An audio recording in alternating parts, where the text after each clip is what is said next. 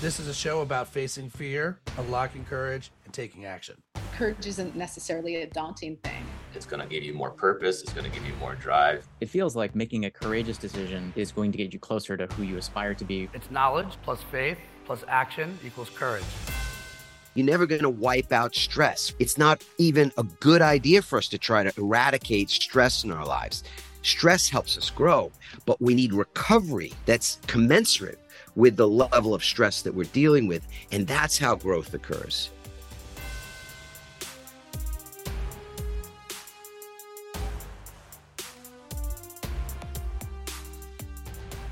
It's quite funny that you and I are having this chat today, and I'll say that the universe kind of decided to reconnect us. And I want to go back to the beginning, because when I was between act breaks in my last life to this life, you were one of the first guys that I came in touch with. And like, we went and had coffee, and I really wasn't sure about this journey that I was going on, if I'm just being brutally honest here. And now, fast forward to today, when I think about Courageous as a company, like, the line that I use to describe our business is, your future is safe with change. Like, you don't get a say on change. Like, change is happening whether you like it or not. And you, Adam Markel, have a book called Change Proof that's out. And for those of you who can't see, Adam is wearing a t-shirt right now that says resilience. And there is this amazing relationship between when it's time to be resilient and when it's time to be courageous. And before I bring Adam in, like, I just want to say, like, again, you don't get a say on change. It's happening whether you like it or not. And I always used to say that when you drive change, that's courage. But when change drives you and how you respond, that's resilience. Now, that's my take, Adam, but I'd love to hear your take. Really happy to be joined by Adam Markel. How are you, my man? Oh, buddy, I couldn't be happier, actually. I mean, I'd like to make room for more happiness. I'm happy to be more happy. but in this moment, I can't picture anything missing. And that's just a great feeling. I guess that's like the definition of Happy New Year. So happy 23, by the way. Yeah. Here we are. Are you a resolutions guy? No, but let me ask you quick, just as the audience goes, is it okay to use expletive here and there? Of course. Okay, yeah, no, I don't believe in fucking resolutions. I think they don't work. Every evidence you could ever, want or need to have to point to is that they don't work. So no, I don't waste my time with resolutions. Okay. So when you go into a new year, it's just another day of the calendar and here we go, and that's that? No, quite the opposite. Wow, this is so interesting. I love where we're starting.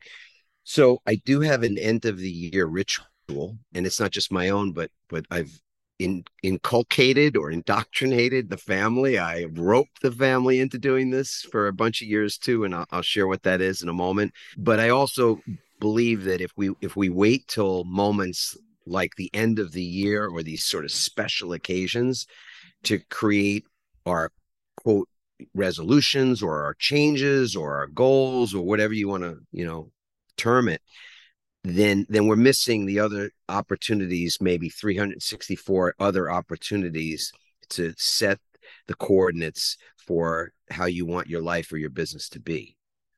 And I was a lawyer for 18 years. To me, there's just no logic in that approach. All right. How does somebody go? I mean, look, I come from lawyers. All right. So I get it. Right. My apologies. No, it's great. I feel protected. There's a safety to that. So, oh yeah. Okay. Sure. That's that. There's not like, it's not in the like fear and who's coming for me. There's joy in being surrounded by all sorts of different types of like environmental law, family law, corporate law. No, brother, that's the law. I mean, that feeds into so much of my own tale, if you will. I gave a TED talk some years ago about this, where I was sort of documenting for this audience, this unnamed audience, who I'd been in my transition times in life, and in writing a book called Pivot, which was my first book. I talk about that transition out of the law and into the life that I'm currently leading. And And as part of that, I was saying, the law fit well for me at a certain point in my own development because I was a fearful person. I'm still a fearful person more than I want to be, and that's part of my path. We can talk about that, but at that moment, at that time in my life, I was really a fearful person, and the way that I combated that fear was to be on guard all the time, to be vigilant. Mm. And by being a lawyer, I had so much more safety. I felt as though I had the safety that I was craving. And then I realized that that was all just a facade. That was all just a mirage, an illusion. And at that point, when I realized that being a lawyer wasn't bringing me, wasn't the answer to the issue of fear, then I was able to make a transition out of that work, which wasn't the right work for me after a point in time. Yeah, so let's go back to that though. Like, when you unpack that and you think about how you got to where you are now, because I mean, both of us were East Coast guys for a long time. Totally. So I made my move out west in '04, and to be honest, I thought that this was like, oh, cute little San Diego. This is just a pit stop, and then I'm going to go to LA. And same thing. I'm writing my book. My book was the initial thought was it was a devious attempt as a marketing tool to position my business. And it sounds slightly similar. You tell me if I'm on or off of this. I realized I wrote Return on Courage first because I needed the book. I didn't know that when I started it, but once I went into it, I'm like, oh shoot, like I'm writing this book first because I need it, and then off we go. How did you get to San Diego? Give me a little bit more on the shift, the pivot, so to speak, if you don't mind, from last life to this life. I think if the first thoughts about San Diego were in a Bruce Springsteen song. I'm trying to remember that it might have been Rosalita actually, where he talks about this little club, people play guitars all night and all day, and it's in this little place, San Diego. So it could have been that was an early influence, but I mean, I fell in love with the place. We came out here, Randy, my wife, and I, and my in-laws who are now passed, but I was super close with them. We used to vacation together, which now our kids vacation with us. So it's, apple in the tree thing. But we came out and just literally fell in love with the joint. I mean, like this place is everything I want in life. I want to go. I'm gonna go to another lyric. This is so funny, but I want to go someplace where the weather suits my clothes, and it's Mm. an old song, right? And that was internally was the antidote to all the stress, to all the anxiety, to the anger that I felt living in New York and New Jersey. And I was equipped to do that. I grew up in that environment. I learned how to be not just somebody that could survive in that, jungle, but could also thrive in that environment. And I wanted almost the opposite of it. I wanted to find peace of mind. Again, that's a Boston tune, like I would play these songs and they were signaling that on some level that a change was needed, that a change was coming. And I wanted to find that peace of mind, and San Diego seemed like the place that I could do that. And that was what we ultimately ended up creating, right? But I also want to say that it's become clear to me ever since we moved to San Diego, which is about 10 years ago now, that wherever we go, there we are. Mm. That's the truth of it. You don't escape yourself. You don't ever escape yourself, nor should we want to, nor do I want to. But at that time, I was looking for a great escape, and I found it. And we've made a great life out here. So the story is taken some good turns, but not without some dark moments as well. So how did you get from the guy talking about pivots to a guy wearing a T-shirt that says resilience? That's good. Wow, I want to think about that for a second. I mean, I wrote this book Pivot similarly to you, not as a marketing thing initially, although I'm all in favor of the marketing side, and we've certainly used it for that. But I started writing this book for our kids. Like Randy and I, we have four kids, and I found myself at a certain point in time in my life lying on a gurney in Freehold Medical Center, like on a hospital gurney, and I had the electrode stuck to my chest, and I'm sweating profusely. And talk about fear. I feared I would never see my kids again. Like I wasn't gonna leave the hospital. And my wife was there right next to me too, watching me go through this. And it turned out that I wasn't having the heart attack I thought I was having. I was having it, and all the people listening to this now, they could fill in the blank. I wasn't having a heart attack. I was having a what? You heard it, right? A panic attack, an anxiety attack that was, brought on by my inability to resolve stress and resolve the repressed emotions that I wasn't even aware of, frankly. That's a lot of things with our suppressed or repressed emotions. We don't often even have an awareness that that's what we're up to.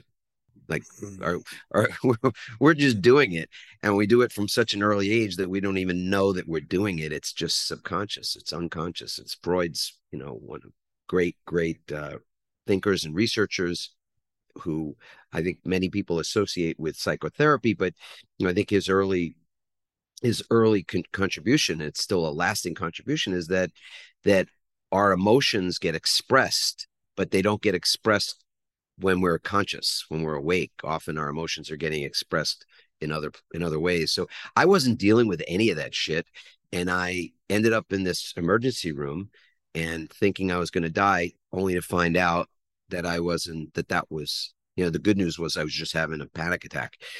But even that, which was such a massive relief to me for a couple of weeks, I was like, clear eyed and grateful, and nothing could kind of get me out of that blissful, happy or grateful state. But then I forgot about it. 3 weeks later, I was back to running on the treadmill, man, just a little rat on the wheel, working like, the usual 80, 90 kind of hours a week, and all to try to find an escape. Again, like, I'll make enough money at some point, or I'll have enough security, I'll feel safe enough at some point to just be able to escape this life that didn't feel like the life that I envisioned or wanted even. And I don't mean my family. It was so. I'm married to Randy now. It's more than 30 years, and our kids are out of the house and healthy and happy, or productive, let's say, and making their way, and all that good stuff. Like, I was grateful for them the whole way through. I was grateful for my life, but I was still miserable. And that's a weird place to be, right? I don't know if you've ever felt that way too, like that you realize on the one hand, you have so many blessings and there's so much that you appreciate, and yet you're in some pain, like emotional or mental pain at the same time. It's weird. So I want to know, like, because I want to answer that. Like, I don't want to duck this. How old were you when this happened? I want to say, or how recent? yeah, it's probably in my really early 40s is when this happened. Okay. Yeah. So I have a 7-year-old and a 10-year-old. So, and since I've been married, also to a Randy, by the way, and it's been 12 years. We made a decision when our first, 12 years ago when our son was born, that we were lucky enough that someone in our family could raise our kids, that's what we were going to do. So that was a choice that we made, and it was a choice. And I think a lot of this comes down to choice. And sometimes you make choices and it still doesn't feel like a choice. Like, if I want to live in this special place, someone has to make money. That would be me. So I definitely feel the burden and the stress of trying to keep up, make it, live here, and this idea of envisioning what success looks like and having enough money to live the life I want to live is real. And I have, I can't explain why ideas come into my mind, probably like how you feel with ideas that come into your mind. I definitely believe in a higher power. I definitely believe, like, even courage for me, like, it's not about me. If I can nudge someone else to go for it and do it in this lifetime, I'm all in on that. Doesn't mean it isn't exhausting. It doesn't mean like why me? Like all the toll that comes to it as the only person making money in this family. So all of the anxiety that can come, I'm still human. I still feel all of those things. They're still very real. Is that going to get in the way of my purpose? I don't think so. I'm grateful that I can at least step out of myself, look back at myself, and go, this is the thing I want to do in my life. And it wasn't always that way. And by the way, I was 40 when I figured this out for me. So the first 40 years was like fumbling through life. I wanted to entertain people, I wanted to be creative, and I wanted to get paid to do all that. And then it's like now, like, oh my gosh, it's like I know I'm on my path. It's still messy as all hell. No way am I going to say it's figured out. But I'm at peace with the bumps and the bruises that go along with it. I think I'm answering some of what you're asking. And it's like, I still feel it. I still feel the same things that you feel. I'm just happy that I found a lane for me. It's just not a clear lane. There's turbulence along the way. Yeah, I mean, I don't know that anybody's ever going to find a lane that doesn't have or a clear or clean air the whole way through. It doesn't work like that. It's not what would serve us best if it did even work like that, which it doesn't.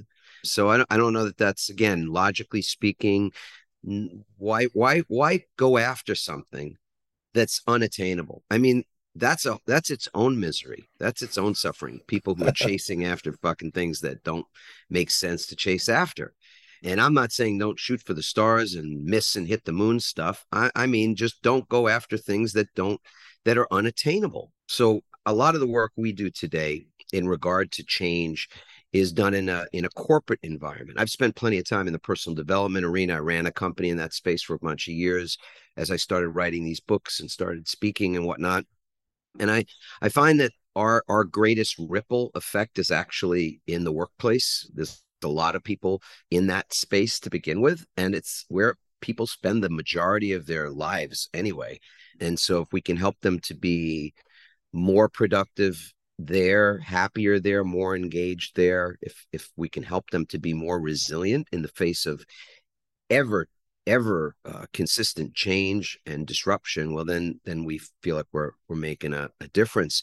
So one of the things that I kind of call BS on in that space is this concept of work-life balance, because there's a thing that people chase after all the time.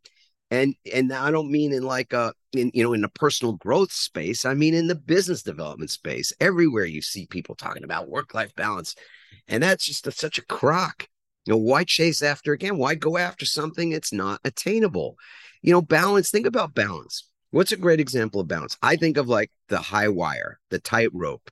I think of that French guy who his Right. name is escaping me right now, who literally, when the Twin Towers were standing, this flipping courageous, like, talk about courage, right? This guy strung a wire between the north and south Twin Towers in lower Manhattan and walked on that tightrope for a long ass time and didn't fall. And the police were waiting for him, of course, when he got off. And maybe you can even look up, and as we're I talking, did. see the person's name. Philippe Petit. Of course. It's like the most French name you've ever heard in your whole The life. most French name ever, right? Exactly. And that's what Philippe did, right? I mean, so that's, to me, what balance looks like. At its best, it is temporary. At its best, it is fleeting. And if what we want is to find something that's more ephemeral, more lasting, longevity that we seek for our happiness, for our well-being, for all that stuff, then we have to reframe that. And I don't mean in just a superficial, kind of splitting hairs way. I mean, it's not balance we're after. You don't salt and pepper your food in the exact same proportion, do you? No, nobody does that. I mean, when I was younger, I used to use a lot of salt. And now that I'm a little older, I use much more pepper and very little salt. But whatever it is, it's a blend. It's a mix. And the word for that in Eastern terminology, yin and yang, is not a symbol for balance anyway. It's a symbol for harmony. That's what we're looking to create, is harmony. And to me, that's again one of those examples where people chase after something for sometimes a whole lifetime, only to find that it's not attainable, and that could be disappointing. Well, Be devastating. I find it exhausting, and and to me, the way that work life balance, the in some ways we're both fluent in subtext. I as a guy uh, that came out of advertising, I was always taught to hear what's not said. So as an observationalist, when I hear someone say work life balance, I also sadly hear like I'm gonna bust my ass at work, right? I'm gonna grind it out, even though I don't like it that much. Yep. Maybe I like the money that comes from it, but like finally, when it's all done, those 80 hours, I'm gonna rest for 16 hours, and that's where my happiness will come in that small little window where I can try to recover from whatever just happened during the week. And so I will say my harmony comes from surrounding myself with courageous people. Courageous to me is very much like skiing, it's relative. If I can get you to the mountain, whether you're a bunny slope or a black diamond version of it, then there's a willingness, I'm in. I don't like spending a lot of time with people, unfortunately, that, well, I mean, look, if you're listening to this podcast, obviously there's part of you that wants to be, you know, build the courage muscle and build the resilience muscle. And that's the type of people I want to spend my time with. And the good news is there's 340 million of us here in the US. I don't have to be best friends with everybody. For you, resilience is also a muscle. And you talked about like you kind of need to build the muscle before you need it. In some ways, it's an insurance policy. When you work with these teams, how does it start? Do they already feel resilient? Do they get it's not just about them being resilient, but them plus their teammates and what happens when they all come together? Like, what does that look like when you're brought in? Yeah, I mean, it's establishing a baseline to begin with. So we have to talk in the same, we have to use the same language and understand the language together. And so that's kind of the first thing is what is resilience and what isn't it? We have to know what it's not. And it is not what it was. So I like to think of this as sort of the 20th century, 21st century distinction. Things were different last century, and I don't mean just from the standpoint of what what the calendar tells us, but everything that was a norm in 1995 has pretty much changed by this point. I'll give you an example. When our first children were being born, I had a beeper, man. I was in law school and I had a beeper to tell me, like, is my wife going into labor? I mean, people are hopefully laughing or smiling or remembering, going, oh, holy shit, I remember that, right? Like, we had fax machines, like, we communicated in these archaic, or at the time were state of the art, and now they look archaic, so it's like they're different universes. But so what did it mean to be resilient in 1995? What did it look like to be resilient in 1955 or in 1855? At any point in terms of the context of time, resilience has meant something different. What it has meant for a very long time for a lot of people is, how do I grind? How do I grit things out? If I need to grind it out, I get even more points for the courage to just continue to just grind, man, to never quit, to be that last person standing, to be the first in the morning and the last to leave. And I get it. It's like it's romanticized. I mean, I look at a movie like Rocky. I like to tell stories about Rocky and the first movie, and Sly Stallone in that movie, made in 1976, hit the theaters, I think, in 77. They've now made like 68 Rocky movies. A lot of them out there. Yeah, a lot of Rocky movies, right? But he gets knocked down again and again and again. Like, he gets knocked down dozens of times in that movie. And we all know, even if we don't know how many times he gets knocked down, maybe there's somebody out there who knows that. We know how many times he gets up. Everybody knows how many times he gets up, right? Every freaking time. And so for so many people, they look at resilience as that's the paradigm, if you will, that you just keep moving forward. And that is perpetuating. To have that model of resilience in the 21st century which it cannot exist in this environment in the same way that it could have existed when we didn't have cell phones attached to us, when we weren't connected to information and the internet and our job and our business and our colleagues and everybody in the world, for crying out loud, 24 hours a day, 7 days a week. We cannot continue to run that old program on just gritting it out. And no disrespect to Angela Duckworth or the grit kind of philosophy, et cetera. It's that is ultimately only going to lead to the word that you said earlier. It leads to exhaustion. It leads to burnout. It leads to ultimately to a level of depletion mentally, emotionally, physically, and even spiritually that is the reason, the underlying cause, if you will, of the great resignation, quiet quitting, and any other term that we're going to give to a workforce that is just fed up with being used as in a way that is not in harmony with what they require in their lives at this moment in time.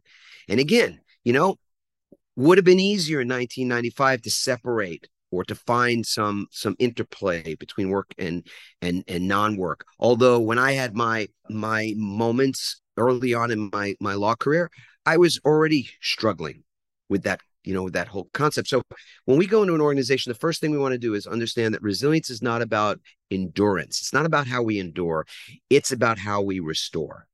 It is about recovery. It is about creating rituals on a daily basis, micro rituals, and ones that are longer and more involved as well, that allow us to recover. It is about not bouncing back, as the old paradigm might suggest. It's about bouncing forward, and that's about being able to become stronger in the face of the stress, because stress is not the enemy. We can, again, chasing things that don't make sense, that we're never going to attain. You're never going to wipe out stress.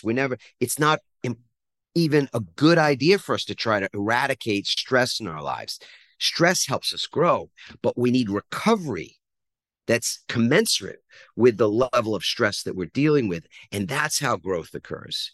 And so these are nuances on some level. It's redefining language, and it's creating a baseline for where we're starting. So like the very first thing we'll have an organization do is something that your folks can do right now.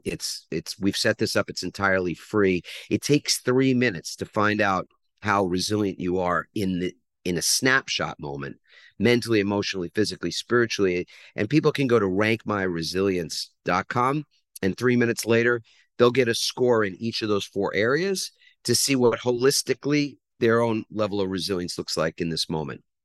I love that. Adam, I guess I want to go back to in some ways, I'm going back to your last life, not lawyer life, but personal development life.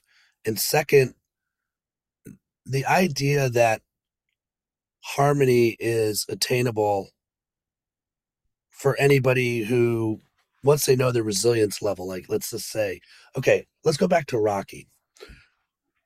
What if I'm in the wrong ring? I mean, you're coming in now from a corporate level and you're going to help a team. It sounds like you're going to like bring clarity, establish a language and lexicon that everybody can play off of. But like, what happens when I realize I think I'm resilient, but I'm just not passionate about this ring anymore? How often is that happening when you're going into a corporation? Let's say you're working with like a team of 12. I have to imagine there's 1 or 2 people that are going to have an aha moment that are just like, get me off the ride. Like, does that happen? Is that an unspoken thing that no one wants to talk about? I mean, the team norms is the term we sometimes use for this idea of getting everybody on that same page, the same sheet of music when it comes to stuff. And often it's in the exploring what that looks like, how we see the world, our literal worldview, where we see people that might not look like a great fit. But that's just the start. That's the beginning of the story. Because as we start to explore these things, we also find that often there are leaders within that organization who've been modeling things that led people to believe that this is what ought to be done. This is what should be done. This is the requirements here to work here. And when we can identify that, and we do, then we can see that the environment, that there's an opportunity for the environment to actually shift. And then the people that saw that might have been self-selecting out or showing the signs that they might not be a good fit, then are not necessarily in the same position that they were in before that, meaning that they might not need to leave. They might not have to go find some greener grass because, again, it's one of those things we chase. We chase the green grass when the grass is never going to be greener somewhere else. I'm not saying you shouldn't change or make a shift or pivot. I wrote a book about pivoting. But what I can say, and I often will say this to either folks that ask me this question directly, or sometimes when I'm in a group of people that are similar to the colleagues I used to have in the law, accountants and engineers and people and lawyers and the like, and bankers sometimes too. It's like, I didn't need to quit the law. They'll say to me, sometimes people say, did you need to quit? I mean, did you need to pivot, like your book said, out of practicing law? Like, no, I didn't. I mean, I did, and I'm glad I did. But the reason I did was because I was ill equipped at that time to make that environment what would sustain me. That environment was killing me. I knew it was killing me. And I loved my family and I loved my own life too much to allow that to happen, to end up like some of the people I'd seen who die from a heart attack or get cancer. They work their whole freaking lives and they get to be 60 some years old and then they're in a health issue. And so all the money that they saved or all the money they made is useless to them because their health sucks. Now, nobody wants to end up like that. And I was at least smart enough. I was an idiot in a lot of ways, but man, I was at least smart enough to recognize in my 40s that I didn't want that to be my destiny. So, the answer is, yeah, there's always going to be people that are on a team that might not, that this might not be their ring. Like you said, to stand in that ring might not be, their destiny or what have you. But often what I find is that the ring itself has been designed poorly. And when the ring is designed poorly, when people don't have permission, I'll give you a good concrete example here. We talk about resilience and how it is that we create greater well-being, because for the most part, that's the overarching brand promise for our company, is that we're in the corporate well-being business. That's what we do. We help individuals and organizations develop greater resilience and well-being, and therefore their performance is better, their longevity is better, all these ripple effect things, right? But we find that when we get in there, that the environment, the ring, is set up for depletion. It's set up for exhaustion.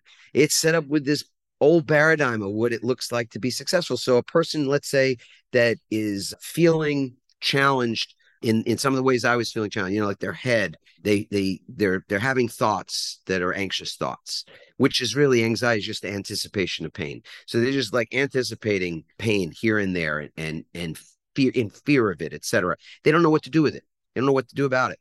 So they want to go to therapy, but they can't make time for therapy. And there's no permission, let's say, within their organization that if you're feeling this way, don't go talk. I mean, you can go talk to the HR person, but that HR person is not going to be your therapist, because that same HR person might fire you. They might be doing your exit interview, right? They're responsible for so many different things. They're not your therapist, but you need to see a therapist. But if there's no permission to do those kind of things, if people aren't being encouraged to take care of themselves in those ways, well, then the ring is the wrong ring. That means you don't need to lose your talent. Just change the ring. As you know, easier said than done, but also possible. I mean, yeah. I think both of us are guys that have changed rings. And by the way, I'm way better in this new life. I didn't leave my last life behind, by the way. I used all those skills, all those muscles. And even when I was terrified and scared to move into this new world, I still took all of what I learned from that last life into this life. Let's talk about change proof. I want to just quick say when I say change the ring, I mean, I don't mean literally get out and go find another ring. You could do that. There's nothing wrong with that. I'm saying that the ring itself, the environment, the culture, we'll call it, that's possible to change. And so I would have maybe bet differently about that some years ago. Yeah. Honestly, I would have said, yeah, companies, that's just not, it's an extraction model, to use my son-in-law's term, an extraction model. So basically, they're just try to suck as much as they can out of a person, and wherever that person ends up, they end up. If they're resilient for whatever reason they're resilient, great. If they're not, well, then they end up on the side of the road somewhere. They end up in a ditch. They end up leaving. Whatever. It's not my business. Our business is to produce a profit for our shareholders, and that's it. And what I've seen more recently, and I have evidence to prove it because of the organizations that have hired us, frankly, to do this, is that they understand that when people are leaving at the level that they leave, are disconnected at the level they're disconnected, disengaged at the level they are, not only is it bad for business, but it's a harbinger of something that will only get worse in the future if we don't recognize and make some pivots to the way we do things now. That's what I meant about changing the ring. Wow. Yeah. See, and I was like, no, I am literally changing my ring. And for me, I I do wonder, this is a rabbit hole question and we only have so much time, but in some ways you can make a case.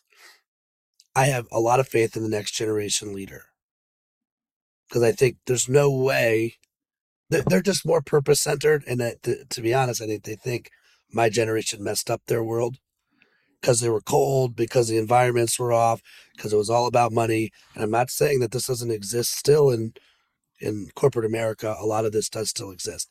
However, I do think this next generation that does wear their values on their sleeves will be a more empathetic environment to work in. And it won't just be about, making money. It's going to be all the above. So I'm curious. One, no doubt there are many cultures that need resilience today. Two, in the future, if we have more heart-centered leaders running businesses, how does resilience play in those environments?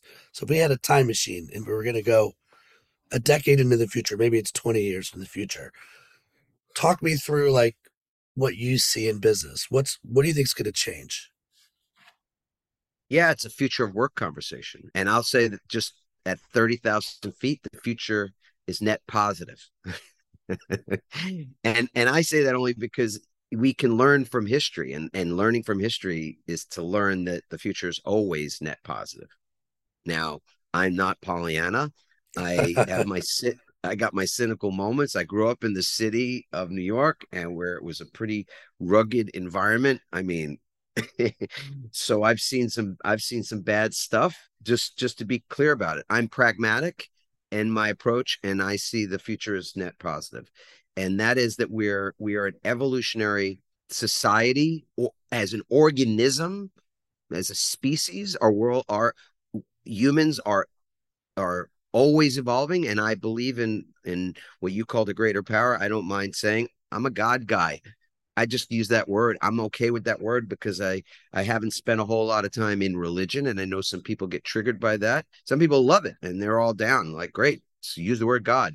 And some other people are triggered by it because just having spent a lot of time in more dogmatic environments, that word has a lot of charge to it. So I get it. I don't want to be disrespectful about that.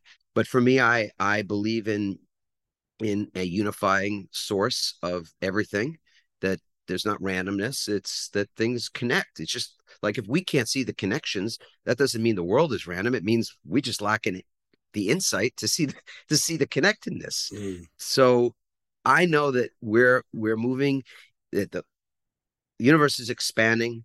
Everything is moving into an expansion of some sort, and things change in that environment.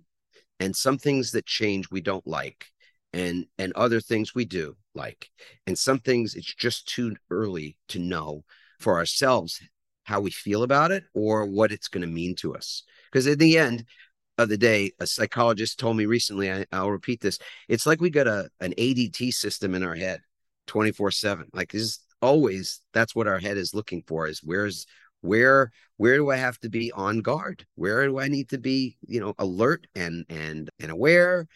And that's fine insofar as alertness and awareness are a sort of a default setting, if you will. But I think we've tipped over, and a lot of people are not just in that alert or aware stage, but I think they're hypersensitive to change more so now than ever before, and they're anxious about it, buddy. They're on edge. The cortisol, the adrenaline is in there, it's constantly kind of coursing. And the anger that we're seeing, the division, while we can certainly point the fingers at politics and point the fingers at social media and a lot of things. And I'm not saying we shouldn't, because there's bear responsibility. We're in an evolutionary stage where there's just a lot of anger that I think is going to come to some natural kind of a head, and people will do what people do, which is they have to check in. They check in every minute of the day. It's just a question of whether we're checking in consciously and going, do I like the way I feel? Do I like how I'm experiencing my life right now? And I think more and more people are going to feel they don't like what it feels like to be almost constantly triggered and almost constantly in a state of either low level anxiety or anger. And then they will do what we have the freedom to do, brother. Right? That's you're not gonna, again, no politics here. You're not gonna legislate away big tech or the conflict between transformational technology and profit and the economics of it all.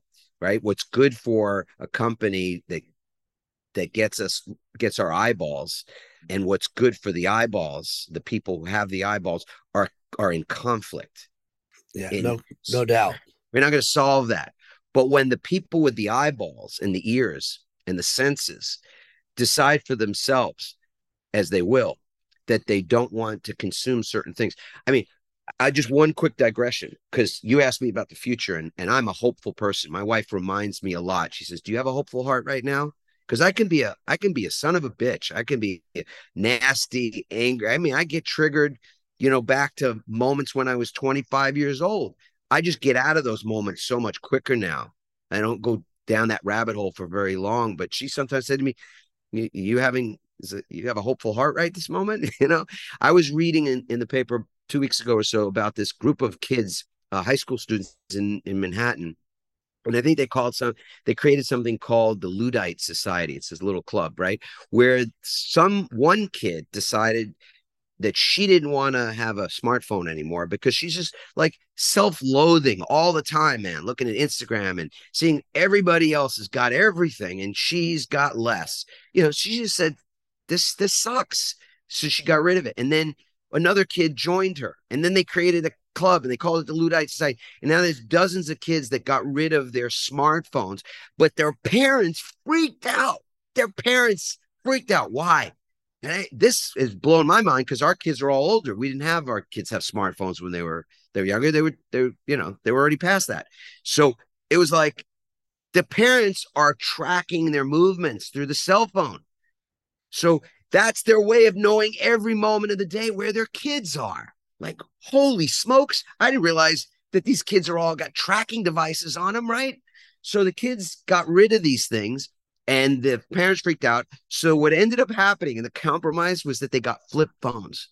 So there's a whole group of kids running around in Manhattan that are not accessing the internet, are not looking at these apps, are not comparing themselves endlessly, right, to people and places and standards and lies, a lot of it, or half truths. They're not doing any of that. They're just got flip phones in case they need to call home and see whether or not they can go over to Johnny's house for dinner, or whatever, like when we were kids. And that used to be like, you'd have to dial a phone or scream out like to your parents up in the, in the apartment house, right?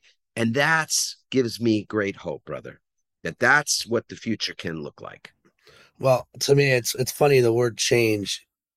You talked about it earlier. It does send the sirens blaring for many. And you try to do, I don't know how you feel about this. I try to do my part. Like, where can I help somebody get their mindset just a little bit, tweak it a little bit so they're not freaking out. And one of the things I was thinking about recently was like, how come when you see the word change, you think of scary or you think of fear? Like, we need to change. This organization needs to change. But when somebody says, hey, you've been handpicked to lead something new, suddenly it's exciting. There's joy. Hey, this is a new project. Here's your budget. Come back and let me know where we should take this. We need to change. You're on your back foot. Fear, anxiety, scary. Hey, you get to lead something new. There's joy there. There's excitement. There's opportunity. One is an exercise in speculation, change, right? Fear, I'm going to get fired.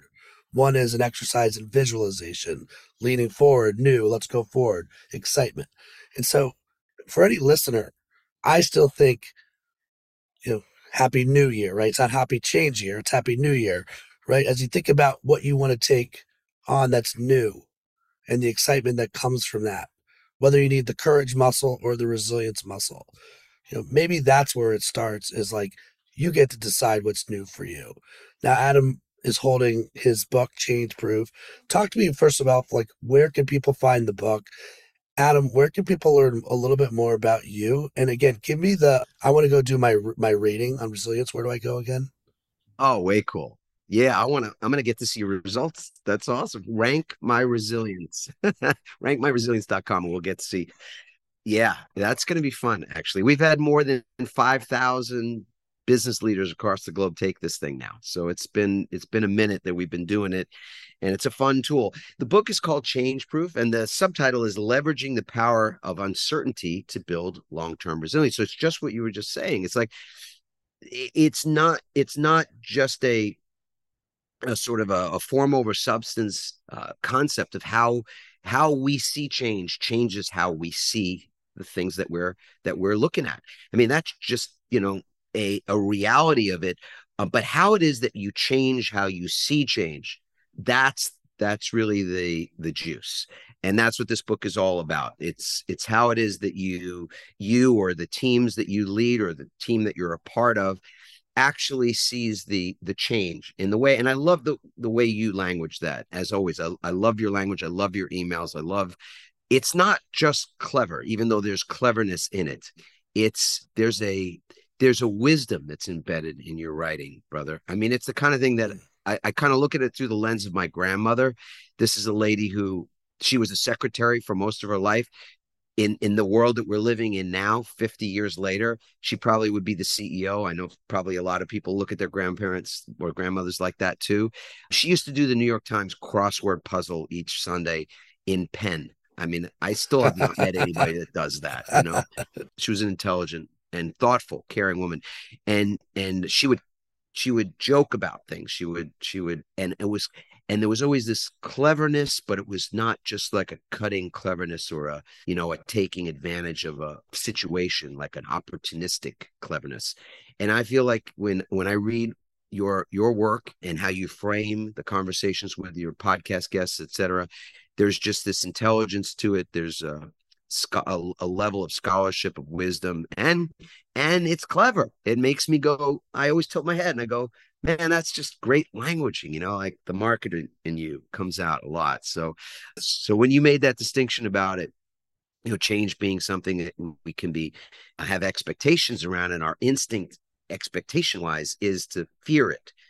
How's it going to affect me? How's it going to change things potentially in a way that I won't like?